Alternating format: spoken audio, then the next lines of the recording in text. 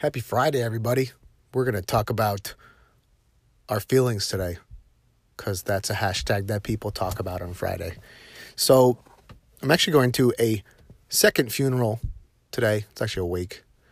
But two people I know, separate groups. They didn't know each other, but two people died on the same day of drug overdose.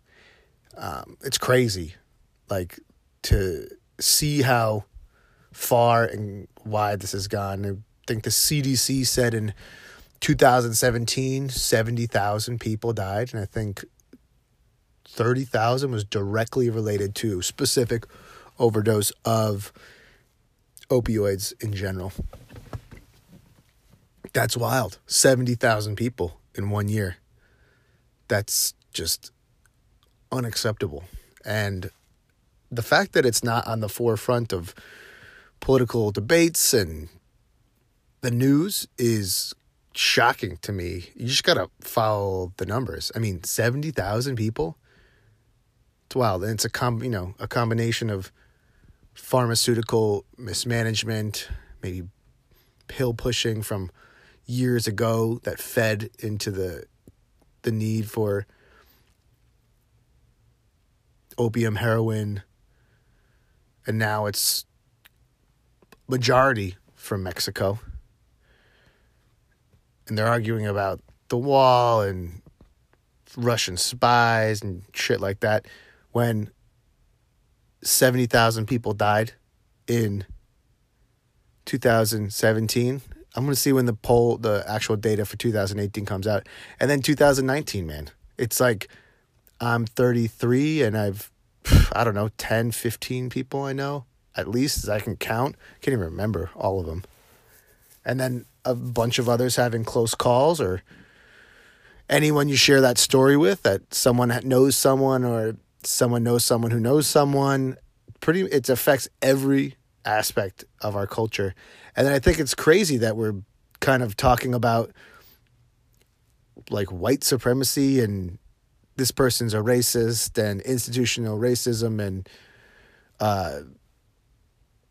the environment. Like, sure, we need the environment, and yes, we don't need racism, but let's just go for like statistics and things that we can address right away. The drug problem, 70,000 people died, incarcerating many minorities caught up in the drug trade that maybe could be rehabilitated but are spending time locked up in prison. It would really it's so ingrained and it has so many tentacles and layers in it. It would clean up the medical system. It would clean up the prison system. It would get, oppressed minorities who are involved in the war on drugs rehabilitated and maybe into the workforce. Just think about all the money that's lost from criminals choosing to do this line of work. Then you have people who are forced into it because all they have is criminality. And then you have the drug users. And then you have the people who need to help them try to get out.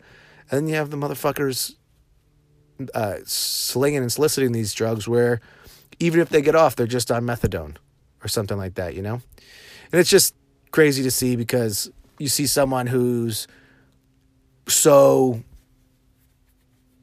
impactful or had a lot of friends or meant a lot to a lot of people, and then there's this big void in people's lives, or people who are struggling, who can't live up to their full potential, or everybody has some sort of vices, but this one specifically with the opioids seems to be the dragon that is the deepest cut, the deepest wound in American society and things like that. So what are we going to do about it? I don't really know, but I think addressing it as a health issue and not a crime issue would start. Reducing the doctors who are involved in it would help.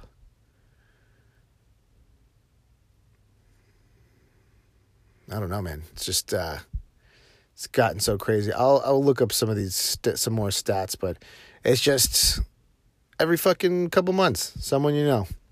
Someone you know or someone you know that knows somebody, family member, in-law. Wild. It's generation lost. Not cool. Not into it. Anyways, that's the Friday feelings. Thanks for tuning in. This is Ask Amadeus. If you have any questions, let me know. Maybe subscribe on the Twitter or the Instagram. I'll probably mostly be doing this one on Twitter, and you can respond. So I'll talk to you later. Bye.